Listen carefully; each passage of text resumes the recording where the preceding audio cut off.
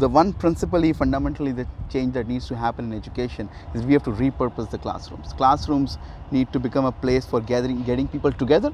Classrooms need to become a reason for multi-directional communication and multi-directional learning. That means you need to learn from your peers more than you need to learn from your teacher. And how do you repurpose education for that?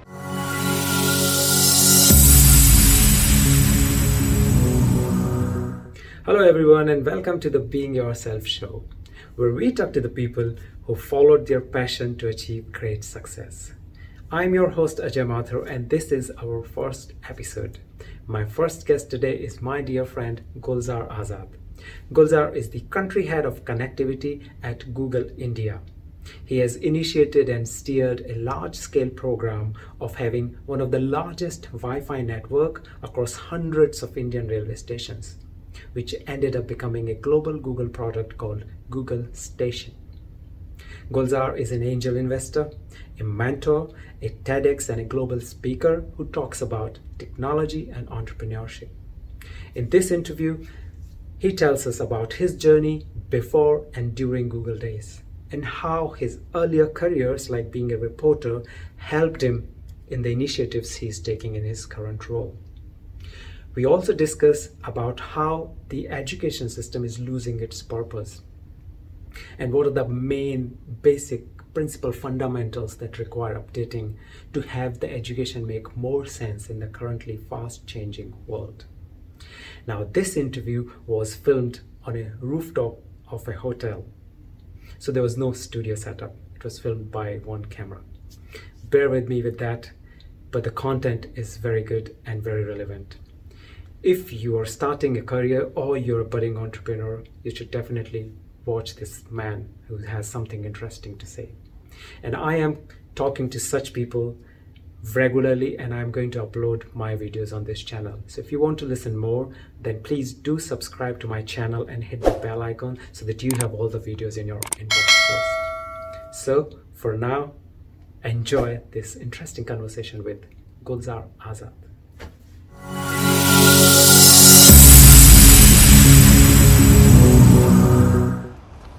You have led the initiative of having the largest Wi-Fi network across Indian stations.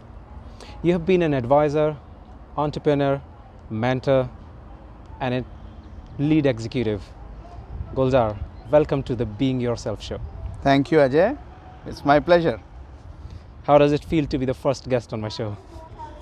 I'm very excited, and not only excited to be on your show, I've known you for so many years, Ajay, and I'm excited about what you're going to do with this show, having known the fact that, how diverse experiences you have had and how determined you are and your persuasive powers. I've seen you do radio shows and I've seen you do, odd jobs in UK along with your professional career.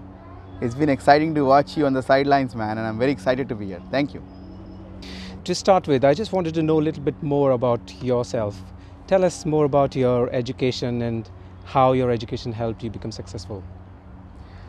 So my education has been in different phases, I would say, and it has always been interluded by my work experiences. I have not had what you would call a typical straight line education, going from school to high school to college and post-graduation. I've always had it in breaks for very different reasons. And those reasons span from economic to what was driving me at that time. It has also driven me from my interests to my passions to discovering what I really was good at. I would say that the most important thing I've learned from and the most important thing that my education has helped me in is meeting a set of people who became my mentors, who became my gurus, and who became my very close network of friends, colleagues, and people I learned from. So it's been really, the pillar of my education has been people, the experiences that drove that education, and and thirdly, uh, it's it's about applying what I learned into my work, because as I said, my education has been interluded by, I've had work experiences and then gone back to my education, and then I've worked and then gone back. So I think that's those are been the three pillars that have helped.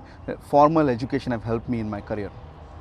You just said that you worked and then you changed jobs. So as far as I know you for more than a decade now. You did work in media. You were a journalist at one point, and then you had a retail business. You were providing some candies, isn't it?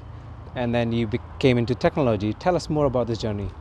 I mean, very early days, right? The ones that you mentioned were very early days of my life. I was just about discovering, as I would say, of what I should really do, and then the other factor that was playing was essentially what was happening in my family. We were passing through, I would say, a very different economic times from my father's point of view and from my family's point of view. We had lots of economic challenges, lots of financial challenges, and as growing up, when I came out of school, I did start my undergrad in science, and somehow I felt that this isn't what I wanted out of myself, and so I gave up on that and took up journalism. And the reason I took up journalism is that one of the things that I have always done, starting when I was probably 8-9 years old, I've been writing in newspapers, articles, letters to the editor. I've been very interested in about the general history, the civics, the society, the philosophy, the political philosophy of the country, and the politics of the country. So that interest basically took me to journalism, and I, for a short stint, not a long time, I was a sub-editor at one of the central English news dailies in India. A very, very interesting experience, and I still love that experience. I still feel that was one of my best experiences. Coming out of that, two things that drove me towards technology was that even as I was being an editor in the newspaper, one of the things that I was most interested in was the software with which it was being made, with which the paper was being published. PageMaker. I was working on PageMaker, and I was always into programming. I was into programming when I was in the 7th grade. I learned my basics, then I learned Pascal, and then I learned C. Throughout my schooling, I had no idea I was going to pursue computers and technology, but I was very interested in programming as such. I was very drawn to technology as such, and even during the short stint of being an editor, I was drawn to technology. And then, of course, the financial situation that we had in the family drew me towards a more lucrative career, I would say. So, one of the things that I knew was computer programming, and then obviously the financials. So that's what took me to an undergrad program, undergrad course, which took me into computer science. I was talking about how my life was interluded. So I did schooling, and then I was 3 years out of college. I was not in college, and then I joined college. So is it fair to say that you have found your passion into technology? I think that's pretty fair. I mean, I've spent almost 2 decades in it now. I've been 13 years in Google. I'm just about completing 13. So I would say, yeah, I mean, at various aspects of technology, especially mobility, the wireless infrastructure, the wireless applications got me on early on during my undergrad, and has kept me engaged and enthralled and excited throughout the last 2 decades.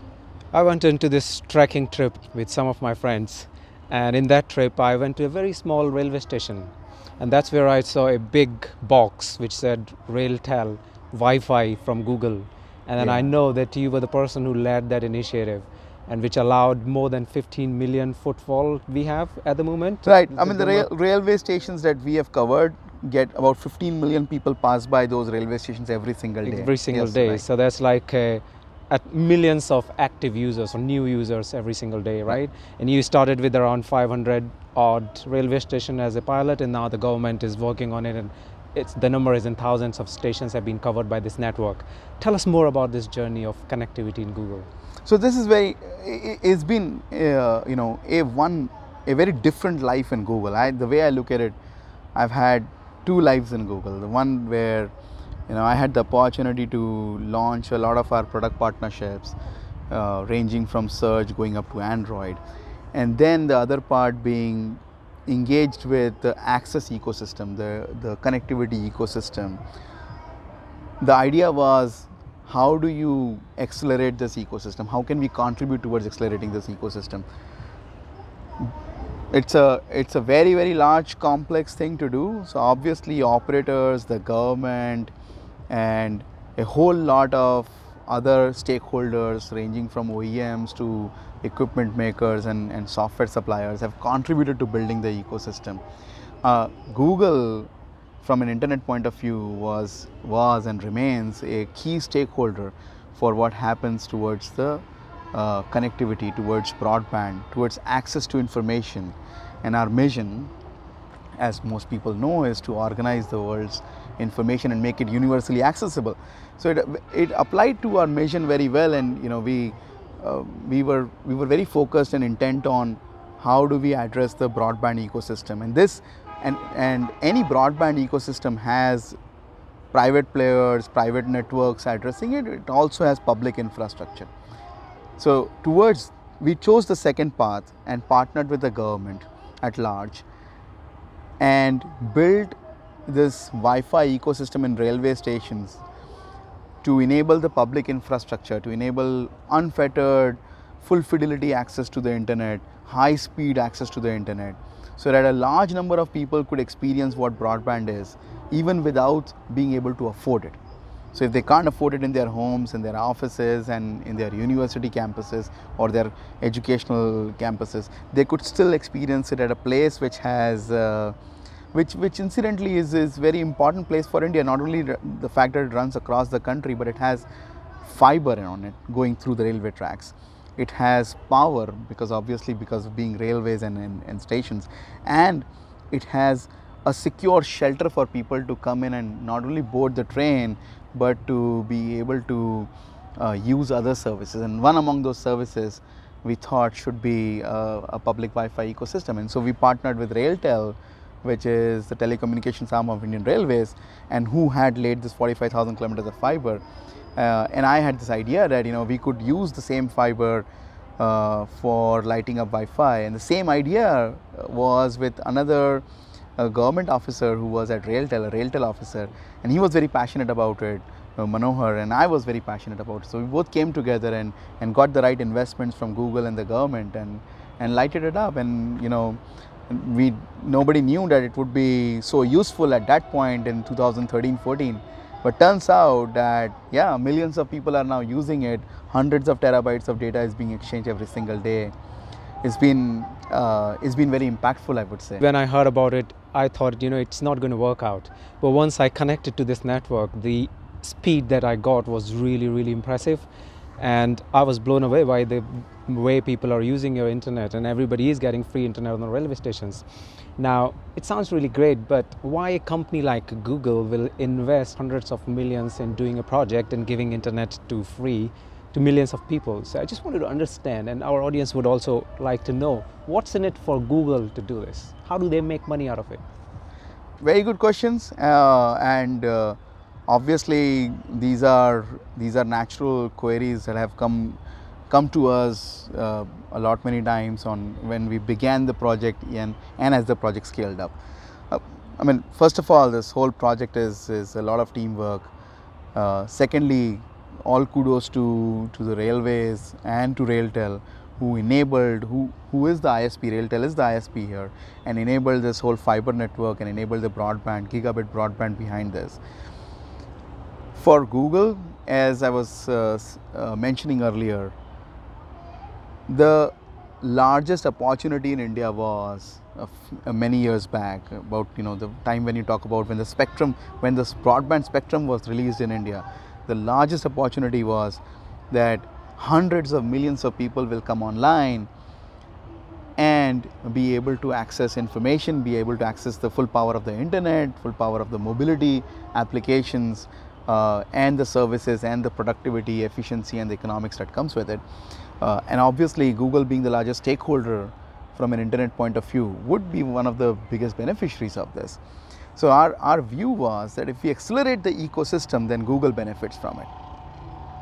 This this is an indirect benefit, which is why this is an ecosystem building exercise. At the same time, this was also a monetization exercise from railways and from Google's point of view. But if you step back and if you look at what we are doing here is, we are addressing a divide which exists in the society. Now that divide, most people understand that as a digital divide, which means you're online, you're not online. I wouldn't say that's the divide that we are addressing here. That divide more or less is addressed because devices are super cheap in India, data plans have been super cheap in India, not today but for many years, and that has over time, reduced the digital divide. At the same time, a different kind of divide has risen, and I like to call it, and I termed it, to explain to most people across the world, as experience divide, which means people like you and me, Ajay, have access to hundreds of gigabytes of data every month because the speed of the network that we have at home in form of fiber and Wi-Fi and mobility because of LTE, and at every place that we practically go to, from offices to campuses to restaurants. That is not what the billion users in India, outside of the top 100, 200 million users, have access to. They do not have access to this high-speed Wi-Fi or high-speed experiences. And that's what I call experience divide, because they, even though as they are online, their experiences are limited by the kind of internet that they experience, the quality of internet that we experience. So this is a more nuanced version of digital divide, where we go from digital divide to understanding what is experience divide. So you have a different experience of the internet, and the person across the line has a different experience of the internet. And then obviously, ultimately, this leads to knowledge divide. You, by way of acquiring such information and processing it, have a much better access to knowledge, a better application of knowledge than a billion people out there. So digital divide, experience divide, knowledge divide. And we are kind of addressing the experience divide by making sure that at least at the railway station and such public places, people have the same access to information at the same quality of access the way you and me experience internet today. And so that was the motivation, at least from my part, and thankfully leadership at Google at the top level accepted that vision that emanated from this project, and converted that vision into investments, and then later we evolved the project into even a product that has launched internationally. It is so fascinating. I mean, a normal human who is using these services wouldn't even understand how a company will benefit out of it and will make it so big that it changes everything. And great to have such leaders who can have that kind of vision. They can think 10 years before anybody else has. So now, as I understand, you are kind of handed over the connectivity program to the government of India, isn't it? I would say that the way I would put it is that the fiber, especially specifically the railways project, the fiber extends to about more than 5,000 stations across the country. India has about 8,000 plus railway stations, and in as many cities and towns practically, and fiber itself goes to 5,000. We did more than 400 stations in as many cities and towns, and then the railways took the momentum forward and extended that to more than 5,000 stations, as we understand. So which is amazing, which is the ecosystem impact I was talking to you about, right? Once you started something, the railways kept on extending it in their own way. They had other motivations to go beyond the top cities and towns. I would say we did touch like tier 2, tier 3, going to 400 cities and towns, but then they went way beyond that, right? They went to tier 3 places, they went to tier 4, and then they started going towards rural. Even though 5,000 still, I think practically India counts it as urban, at least up to 4,000 I would say, and then you start going rural. So now they are extending the same power, the same type of connectivity towards rural India, which is very motivating. So I think yes, the government has definitely taken it forward, way forward than we have, and then Google itself also has converted that, as I was mentioning, into a product called Google Station. So in a way, this project co-founded a product at Google Station, and then that product has launched in various countries across the world. So what next? Yeah, so it's been very interesting. I think it's been a very interesting decade plus at Google. At present, I'm investing my time for the last like 12 months or more into other ideas, and the motivation is still is how do we leverage, use technology to create impact into people's lives in a sustainable way. And that's really become the motivation. I think that's been this project. This project has been about that, and in going forward, I would love to see, you know, more ideas emanate within Google, outside Google, that leverages technology to create massive impact. What are the three big things in 2020 in terms of technology that we should look out for?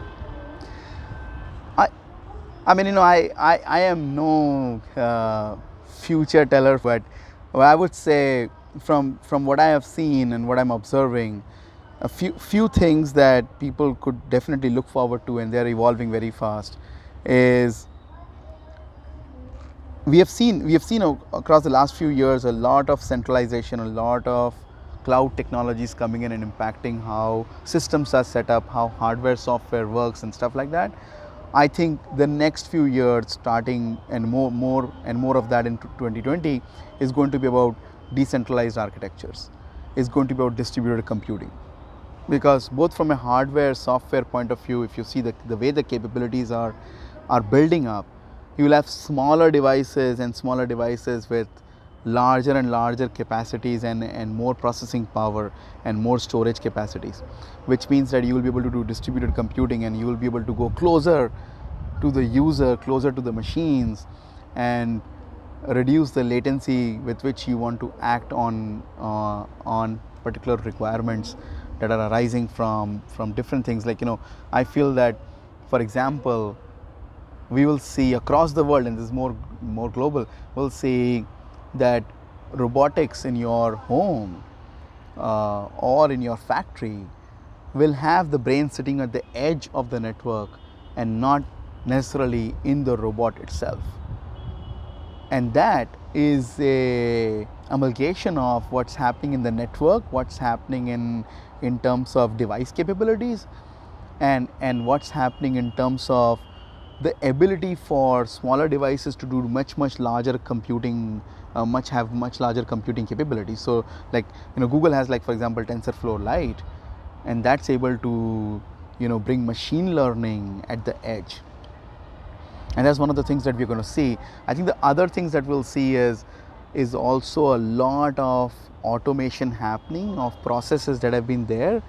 So you will see jobs shifting towards higher capabilities. You will see that human capabilities will be much better used with all the machine learning that is coming in. I think the way I see it is that machine learning and human capabilities are going to play a very complementary role. So right now there seems to be a polarization of people who want to run everything by data and machines, and then people who have processes which are very human led. I believe in a better, and my optimistic view is that both of these will come together, and there will be less polarization as a result of that. That's the second thing. And the third thing I feel is that the form factor of our communication is going to change now, and 2020 you will see more and more of that, which means you will see that, you know, we will have less dependency on the mobile phone for our communication, and that's going to be different from what we have seen in the last one decade. So we have had huge dependencies on mobile phones for our communication, right? For our ability to communicate to others, for our ability to communicate to machines. I think that's also going to get distributed, and we'll see other devices coming into the system through which we'll communicate. One of the purpose of my show is to connect the dots, like how people have gone into their careers over the period of time compared to what they really studied. When I talk to you, I feel like this is a journalist who used to write news articles in the newspapers is today talking about the robotics, the machine learning, and the future of technologies, the mobile phone and everything, which to me sounds like a bit disconnect there. So I just wanted to understand, what is your view about the education system that we currently have, and how much it impacts to what a person you become eventually? I think that's a very deep question, and, you know, I'll reflect upon a bit of my life. I would say that the most important thing, in connecting back to what I was saying at the beginning of our conversation, is education needs to be able to give you a very diverse exposure to everything that's about life and things around life and things that enable better life. So just to give you an example, when we in our early days, there's no connection between our writing capabilities and what you will do as a programmer. Well, I feel very strongly that those two are very connected. One of the most important things that helped me in later part of my career was what I did in my very, very early days, even before I went to college. So as a sub editor, as a kid who used to write about very mature topics on politics and stuff like that, and about society and about communities, I think all those aspects were very helpful when I started thinking about things like digital divide and experience divide and knowledge divide. Because as you can imagine, I had to articulate all of this in order to get investments both from Google and the government to make the project like Railways Wi-Fi happen. Mm-hmm. And in order to do that, I had to understand the perspectives which were very different. So the government had a very different perspective, Railways had a very different mission, and then Google had a very different mission. And these are two different communities of people, and these are two different very, very different organizations on very different planes. In order to bring them together, you had to build multiple visions, not just one vision. So you needed capabilities to communicate, you needed capabilities to deeply understand where people are coming from.